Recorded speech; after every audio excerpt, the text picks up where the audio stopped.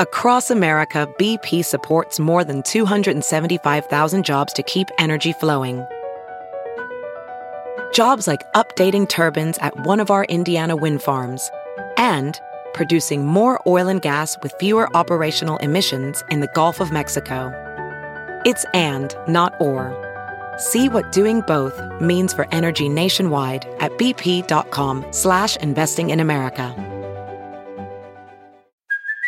Hey, it's Kaylee Cuoco for Priceline. Ready to go to your happy place for a happy price? Well, why didn't you say so? Just download the Priceline app right now and save up to 60% on hotels. So whether it's Cousin Kevin's Kazoo Concert in Kansas City, go Kevin, or Becky's Bachelorette Bash in Bermuda, you never have to miss a trip ever again. So download the Priceline app today. Your savings are waiting. Go to your happy place for a happy price. Go to your happy price, Priceline. The following podcast is a Dear Media production. Welcome to Raising Good Humans. I'm Dr. Eliza Pressman, and today's episode is lovingly brought to you by my friends at Healthy Nest. For delicious, soft, incredible diapers that are made with your baby's health in mind, go to healthynesting.com. So today's episode is all things toddlers. I asked you guys on my Instagram to send me your toddler questions, issues, and challenges. And so I'm answering them today. I got a lot of questions. So what I did was I picked the ones that I think will be the most relevant to all of you. And I think it's pretty nice to know that most of the things that happen with toddlers are happening to many, many, many toddlers. You are not alone. So continue to send me your questions, but we'll start with these. I'm touching on things like sleep, tantrums, phobias, little tiny fears, separation, siblings, lots of stuff coming up with toddlers. The first question is, Hi, Dr. Eliza. I love your podcast and thank you for your tips. I'm writing to ask you about my almost 3-year-old daughter. She's newly noticing bugs on the street or in the grass and has developed a fear of them. She found 1 or 2 in the house and she was terrified. We've tried to talk about what they are and normalize bugs being in the environment as much as we can. Do you have any tips on how to navigate this fear? So a lot of you may notice fears coming up, and it's a very age-appropriate thing to have happen. You can replace my answer about bugs with pretty much any toddler fear. And the first thing that you want to know is it's normal. And the way you can tell if it's going too far is if it's stopping your toddler from day-to-day joy and functioning. And part of the thing that you're challenged with is making sure that you can sit with the distress that your children are experiencing so that they don't feel validated to be afraid of those bugs. So if they have an intense fear and you don't make them get any exposure, you may inadvertently tell them, you know what, you should kind of be afraid of bugs. So what you did is wonderful to make sure that you're letting your child know that bugs are in the environment and we share the space with them. You want them to know that they can tolerate exposure to bugs because you know that they're safe, which doesn't mean that you're not going to help slowly get them through this and that you're not going to validate the experience that they're feeling really scared. But that's not validating that they should be scared. It's just letting them know you understand how scared they are. And that's a big difference. Now, once you've let your child know that it's okay for them to feel that feeling, that you're not stopping them from feeling that feeling. So invalidating their feelings would be saying something like, but bugs can't hurt you, so you shouldn't be scared. So you don't want to try to rationalize right now in the heat of the moment, because it does make them feel invalidated. But what you can do is say, oh gosh, I know a spider bit you when you were sleeping, or whatever it is that triggered the first fear. or you don't like how they look, and so they're very scary for you. Right now, your body is shaking and you're holding onto mommy's leg, so I can tell that you're scared. So now you're naming that feeling, and then that's it, but you don't need to rescue them from it. So I can hold your hand and we'll walk across the street or past the bug, but we're not going to avoid it. And remember, if you try to just get rid of the bug or avoid the experience of feeling that awful feeling, which of course we're all trying to do, then unfortunately your child doesn't learn that they actually can survive the awful feeling of anxiety for being afraid. Now, you also want to talk about the rational side of things in a totally different context when they're not feeling scared. So when you're not actually seeing a bug or thinking about bugs and everybody's happy. There's actually a good worry book called What to Do When You Worry Too Much. And the same series has a book about being afraid of bugs. So you can go to Amazon. I'll put it in the show notes. The other thing you can do is, again, when they're not in the heat of the moment, help them name exactly what's going on for them by gently starting them off and telling the story of how they became afraid of bugs. So you might try saying something like, so can you tell me the first time a bug scared you? And you can even write it down or draw pictures. So you can write their words down and encourage them to name the feeling that they were having or the feeling that they're experiencing, even talking about it.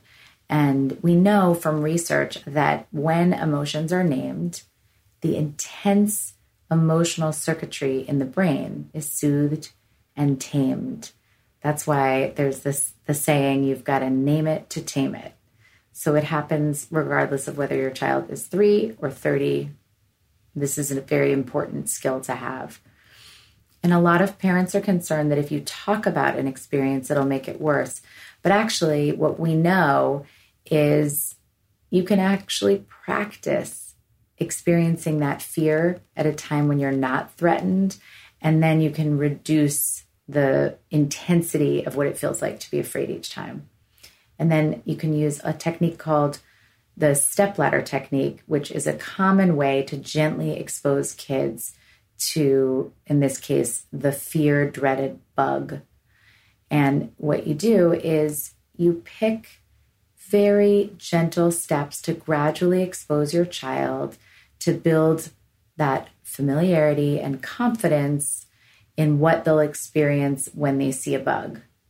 And that way, over time, they're going to see that they can survive that experience and they don't have to run away from it.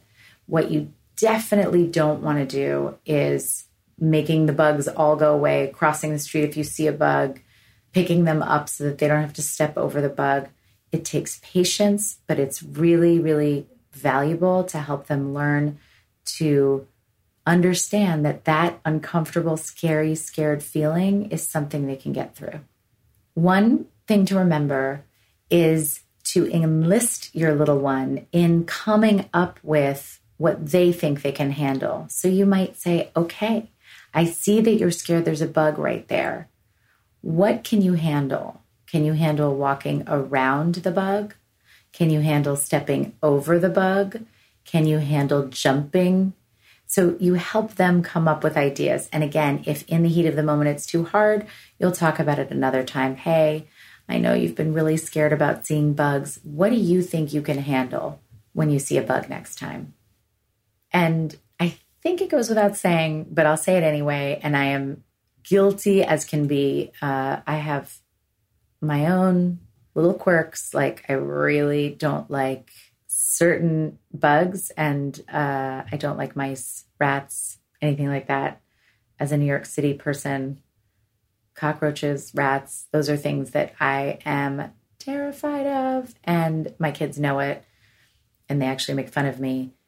But you as the parent have to know that if you have any of these quirks and you don't manage them or deal with them or check in with your own response to those things, that your kids may pick up on it. Not to say in this case that that's what's happening. And again, no blame, given that I've just admitted that there are a number of things that I have irrational fears of. Although, is it irrational? but it's something to absolutely just check in with yourself about. How do you respond? And even if you're not afraid of the specific thing that your child is afraid of, make sure to check in with your emotions, that you're not giving off a fear of their fear, that you're not so dreading that phobia or that fear that you clam up or look panicked or get anxious because you just so desperately don't want them to have that experience. The next question is how to discipline my toddler when he thinks it's funny to run into the road. We'll be playing outside in the yard or on our swing set, and he darts for the road thinking it's funny when I chase after him. I want to be able to enjoy being outside with him without worrying that he's going to run into the road. Thanks.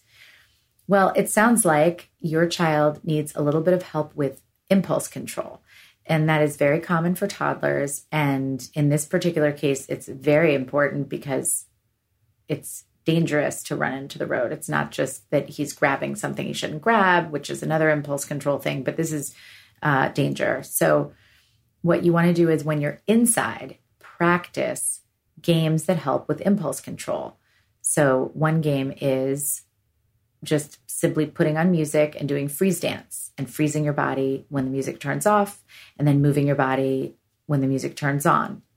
Another really good game to play for impulse control is something like hot potato or any Mother May I, red light, green light, any game that basically tricks your body into stopping the impulse to move in a particular way, even though it's not supposed to. So the last game that I wanted to mention actually is musical chairs, is another really good one for practicing impulse control.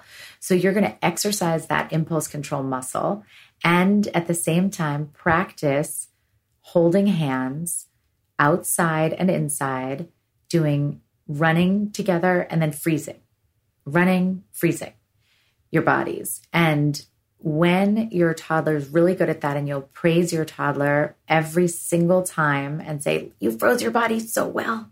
Oh, good. Okay, let's run. So you'll do it enough times that then you can practice without holding hands, again, in a safe, contained place without the street. And finally, you can say, you know what? I think you're ready to try going outside, and let's do that. And remember, when you get one sidewalk square away from the street, or however your living situation is, I don't know if you're in a city or in the suburbs, whatever it is, describe what the appropriate safe distance is from the street, that you freeze and then you high five, and you always have to hold hands to cross the street. Now, impulse control games are really important for promoting executive function and really good to practice with all toddlers, not just the ones who seem like they have some impulse control problems, because really every toddler needs to practice impulse control. And it's a great thing to practice for any kid who you think is just doing a little too much action before thinking. Hey guys, I'm Maddie Orlando. And I'm Lauren Orlando. As you probably guessed, we're sisters. And we're also co-hosts of the podcast, The Sister Diary. Every week, we let our listeners into real-life conversations like the ones that we have at home. We have an 8-year age gap, so we always have a different perspective on things, but that makes it pretty fun. We talk about navigating life, growing up on social media, and pretty much anything else that we find interesting. You can catch a new episode of The Sister Diary every Friday.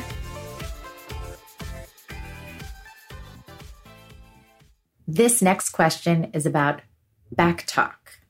Dear Dr. Eliza, thank you for your amazing podcast. You have such a unique way of blending research and a high-level conversation with everyday mom life.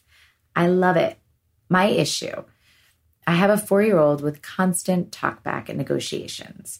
I stay home with him. We'll start pre-K in the fall, and I try through my explanations to help him understand that he can't talk like that. He doesn't want to take no for an answer. His overall behavior is pretty good. He's just really strong-willed, and I'd like for him to be less combative when something doesn't go his way. Thank you. Thank you so much for your kind words and for your question.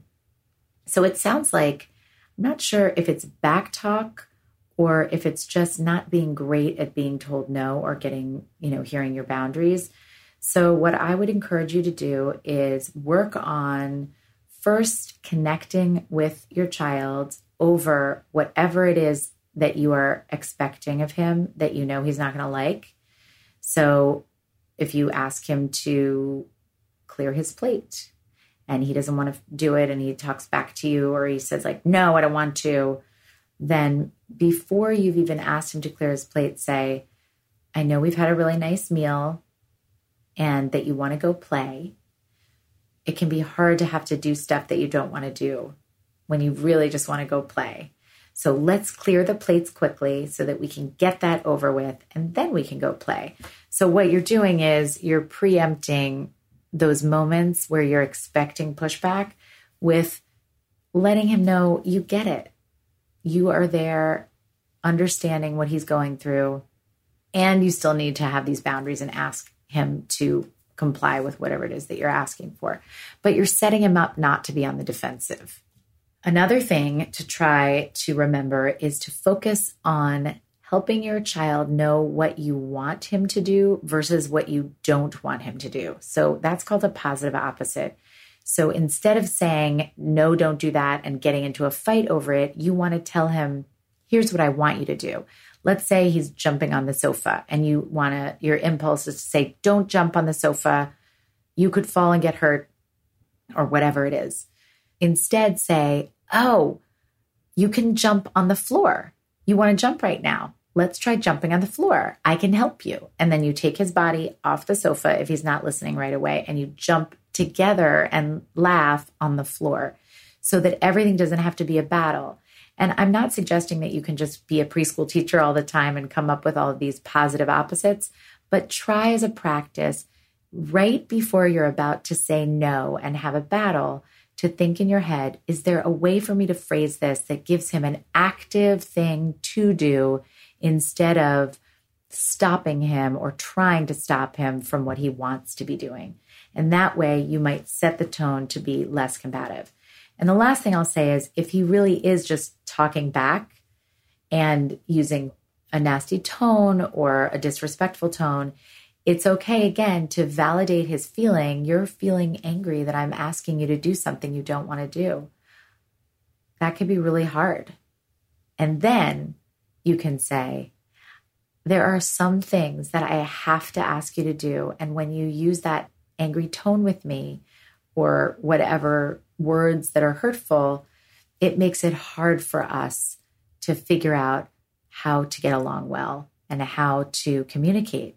So let's try it again where you can be super angry at me, but you don't use nasty words or you don't use hurtful words or you don't use mean words. And he might even need some ideas. So basically your message is you're allowed to feel however you want to feel, but your behavior, not so much. That goes back to what I always say, all feelings are welcome, all behaviors are not. Okay, this next question comes up so much, and I wish I had a perfect answer for it. The question is, at what age is it no longer appropriate for opposite sex kids, parents, and siblings to take baths or showers together?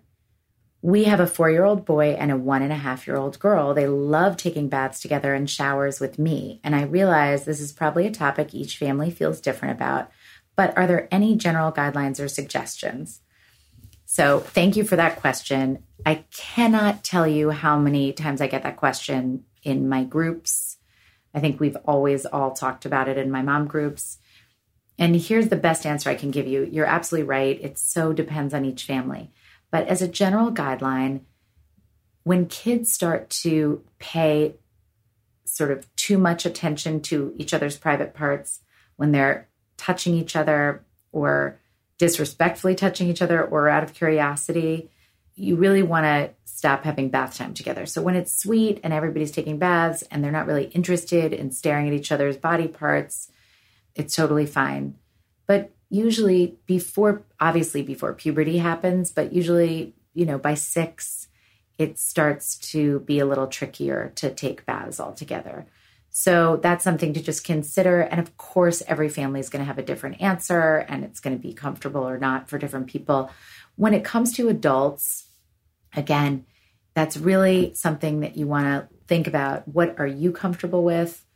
What are your children comfortable with? And, Is there a point where it seems like they're staring quite a bit and want to touch and they're getting a little too old and it just feels uncomfortable?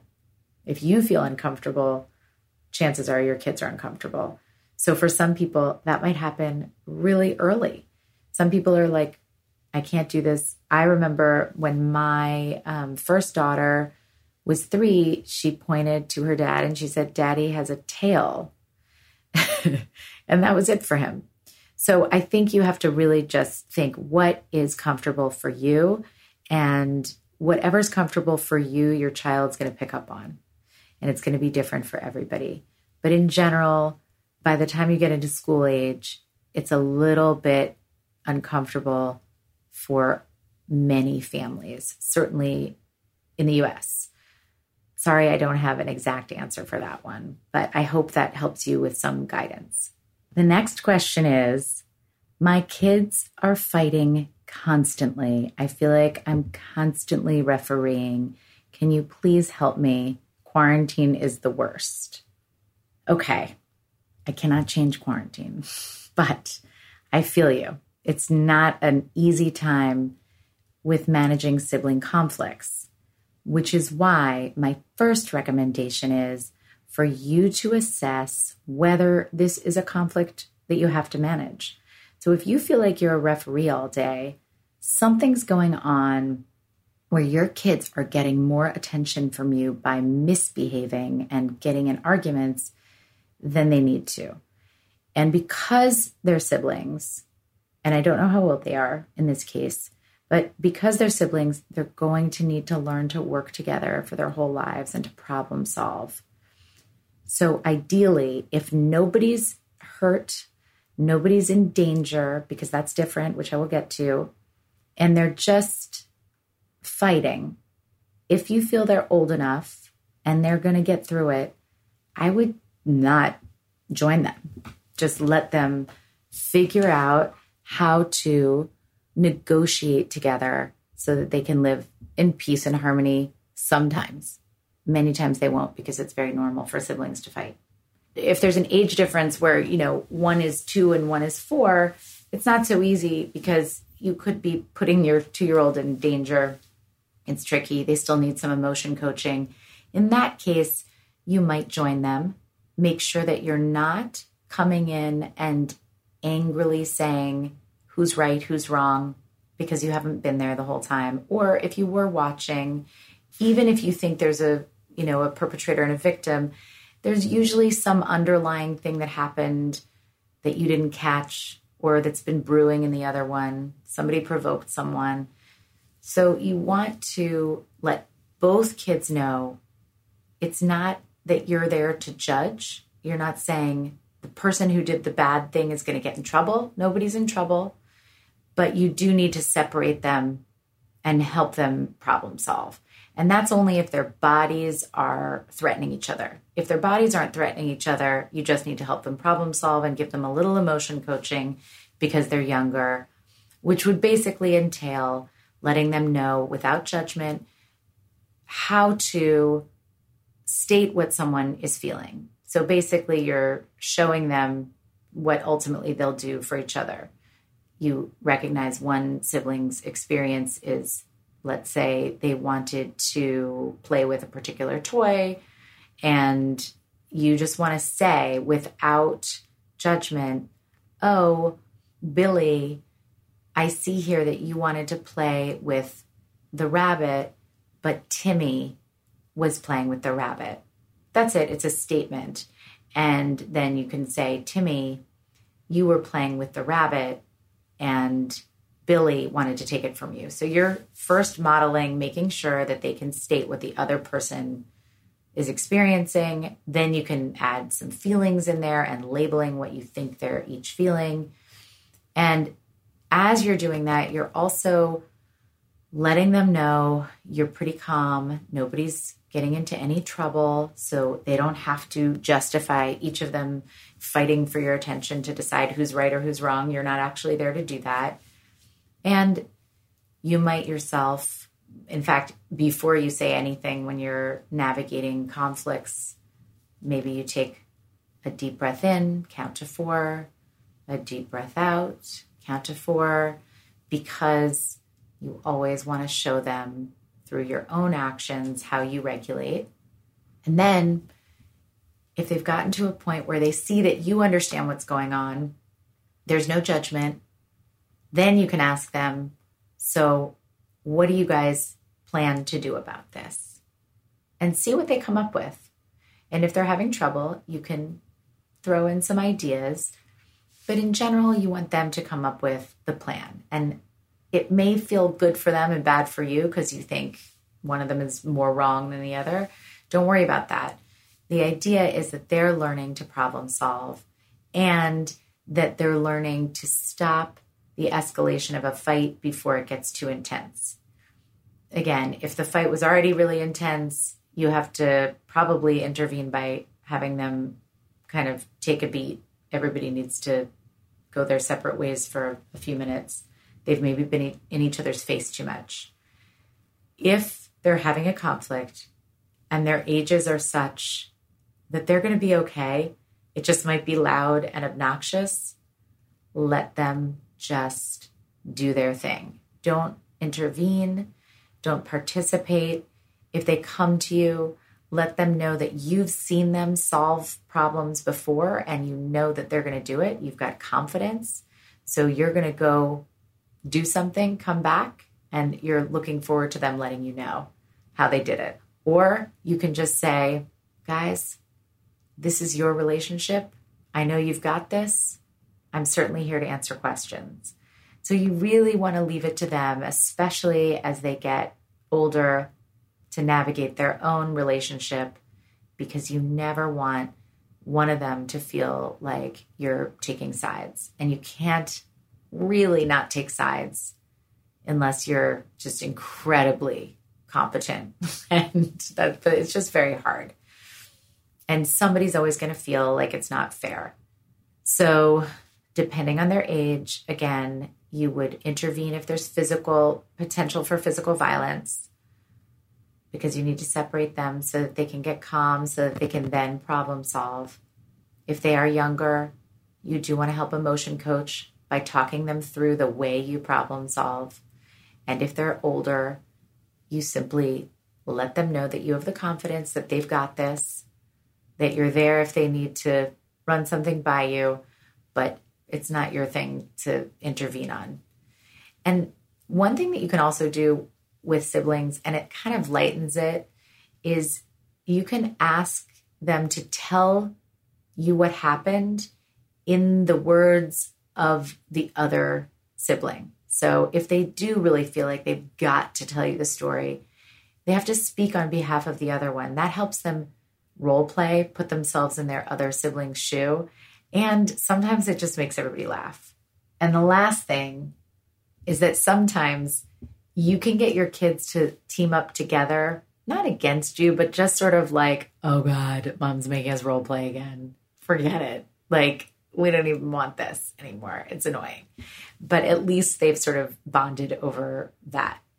There's a lot to say about siblings, and I'm actually going to have an episode just on siblings again, which I did in the fall with Dr. Joshua Sparrow, because this is a big, giant topic. But for the toddlers, you want to just find some balance between making sure their bodies are safe, modeling that self-regulation, emotion coaching through it, not taking sides. And sometimes if you know their bodies are safe, just leaving them to battle.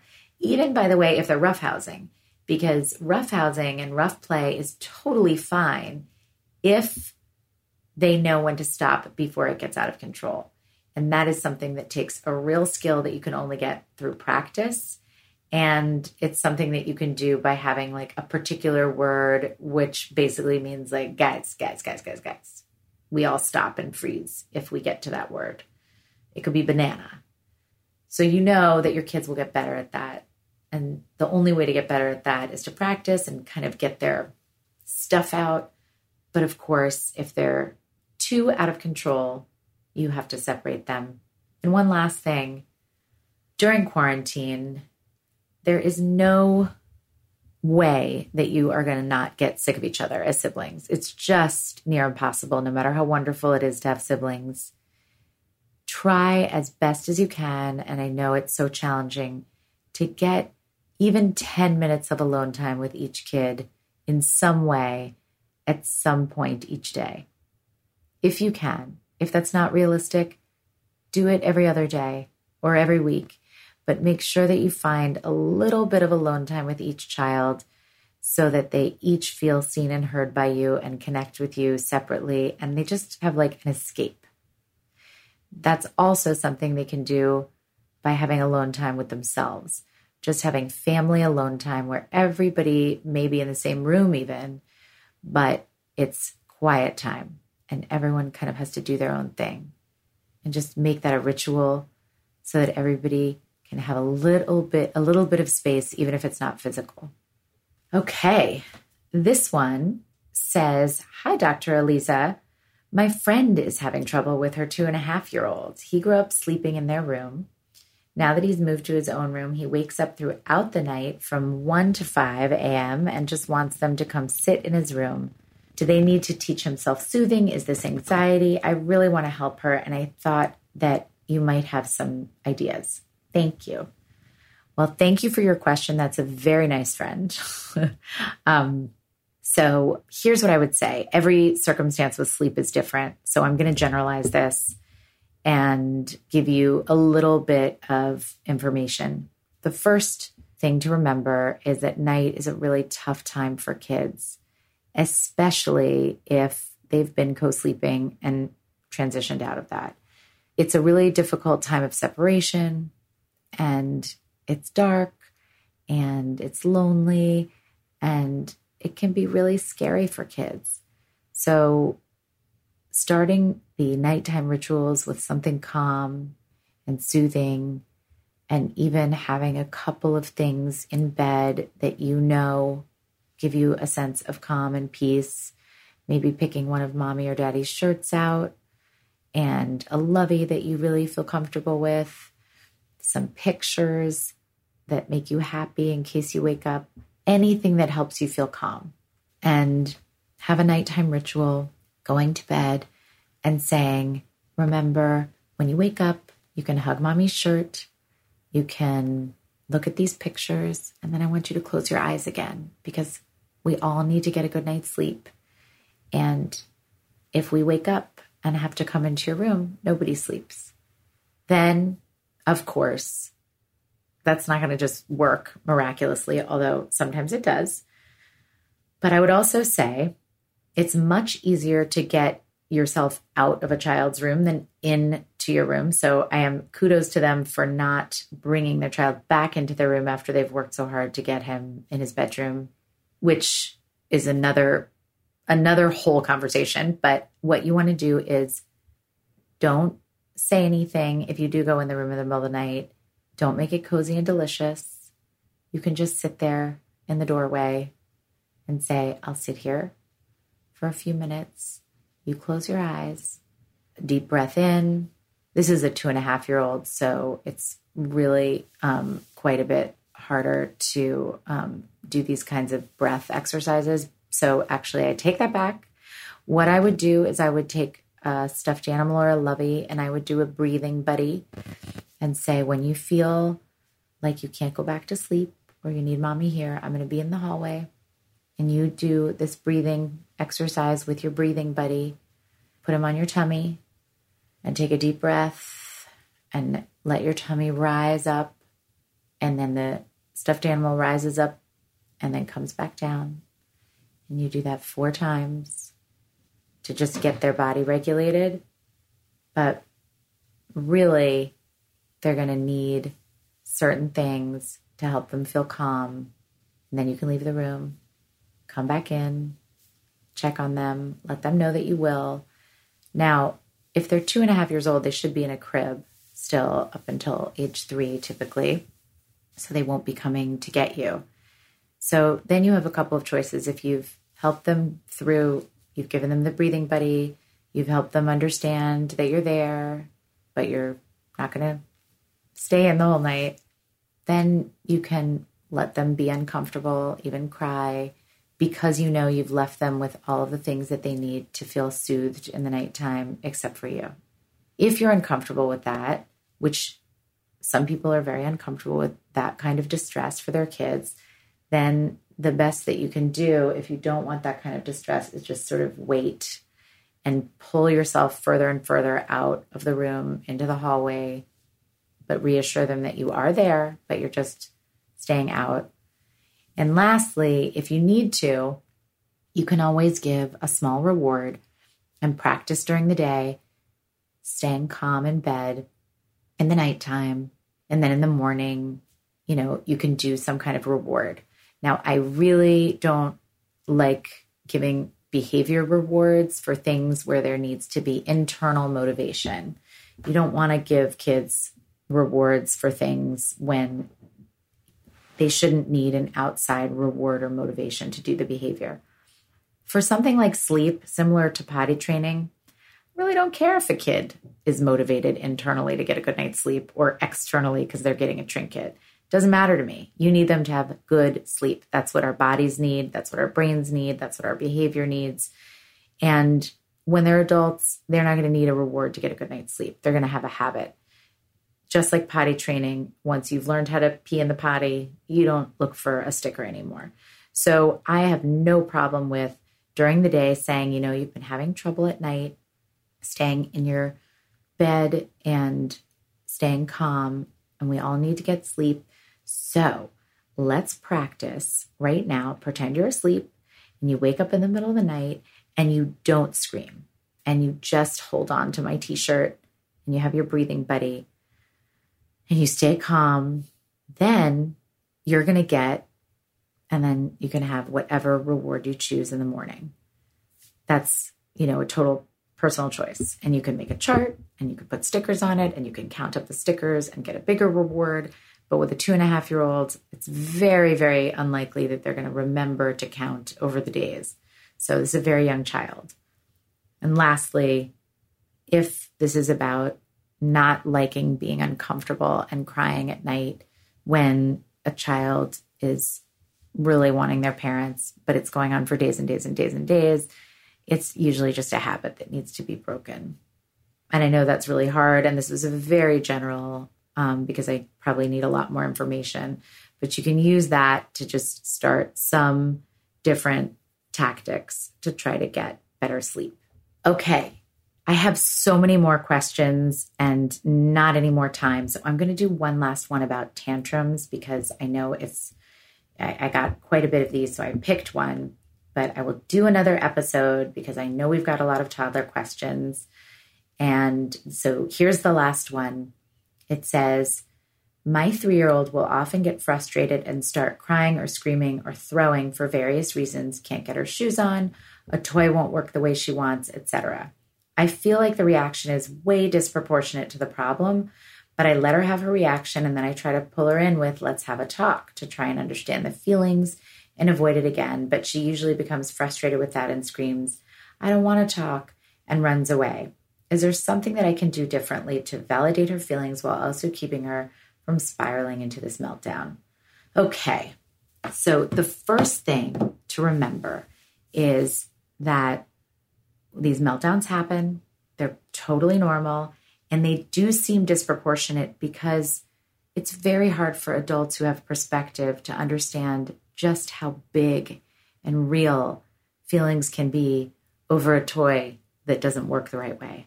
But it's really important for the grown-ups to understand that for a child, that big feeling feels the same as when we have that big feeling for something we think is proportionately appropriate. So rather than try to convince your child that that's just not worth being really upset about, and I appreciate that you said you let her have her big feeling, let's talk about how to help her right before she freaks out. What is it that's going on for her if she's frustrated with the toy? What can you do to sort of step in as she's about to flip her lid and say, oh, I see that toy is really hard to, that box is really hard to open. It seems like it's really, really, really stuck and you're trying so hard, I wonder if we turn it and we just pick the lid a tiny bit. That would help. I'm just making that up, obviously, but just you want to talk them through some problem solving because they don't know it yet. And through doing that, they might figure out how to work the toy. Now, to stay on the toy thing, if your child is getting frustrated with things that are above her pay grade, like they're not just a challenge, but they're actually inappropriate for her age and she was never going to get rid of those things because they're only going to lead to tantrums. Then if she gets to the tantrum because you weren't able to preempt it and she's freaking out, sit there with your body, take a deep breath in, remind yourself that a good mom has kids who tantrum. It's not related. Take a deep breath out just to regulate yourself because remember you're co-regulating at all times with your kids and a tantruming kid needs a mom who she can borrow some calm from.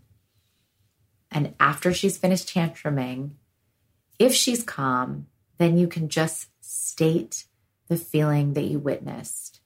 You were so upset. You had such big feelings about that toy. You don't have to say anything else. See if she agrees with you. See if she needs a hug. See what's going on. Then you can pick up from there, redirect, see what else you can do. Don't dwell on it. Don't have a long conversation about it. Another time, way into the day, not during a time when she's just had an emotion, a big feeling of any kind, then you could say, I was thinking about it. I wonder if you wanted to talk about whatever that big feeling was. You can table it and talk about it later, but you don't want to talk about it in the heat of the moment or just after, because once they're calm, what they need is to connect with you, to hear that you understood what they just experienced, and then for your body to be open in case they need some physical contact to feel better, or they just need to move on. This way, you're connecting with them. You don't, by the way, just side note, when a child is tantruming, don't try to talk to them then. You can't tell them that you're empathizing. You can't validate their feelings. They're spiraling. They're loud. They can't hear anything. You just need to physically show them that you are there when they're ready to receive you. Thank you for listening. I know this was a lot of toddler stuff and there's a lot more to come. Please continue to send your direct message questions to my Instagram at Raising Good Humans Podcast. And I hope that you all are doing well, staying safe and healthy, and have a good week.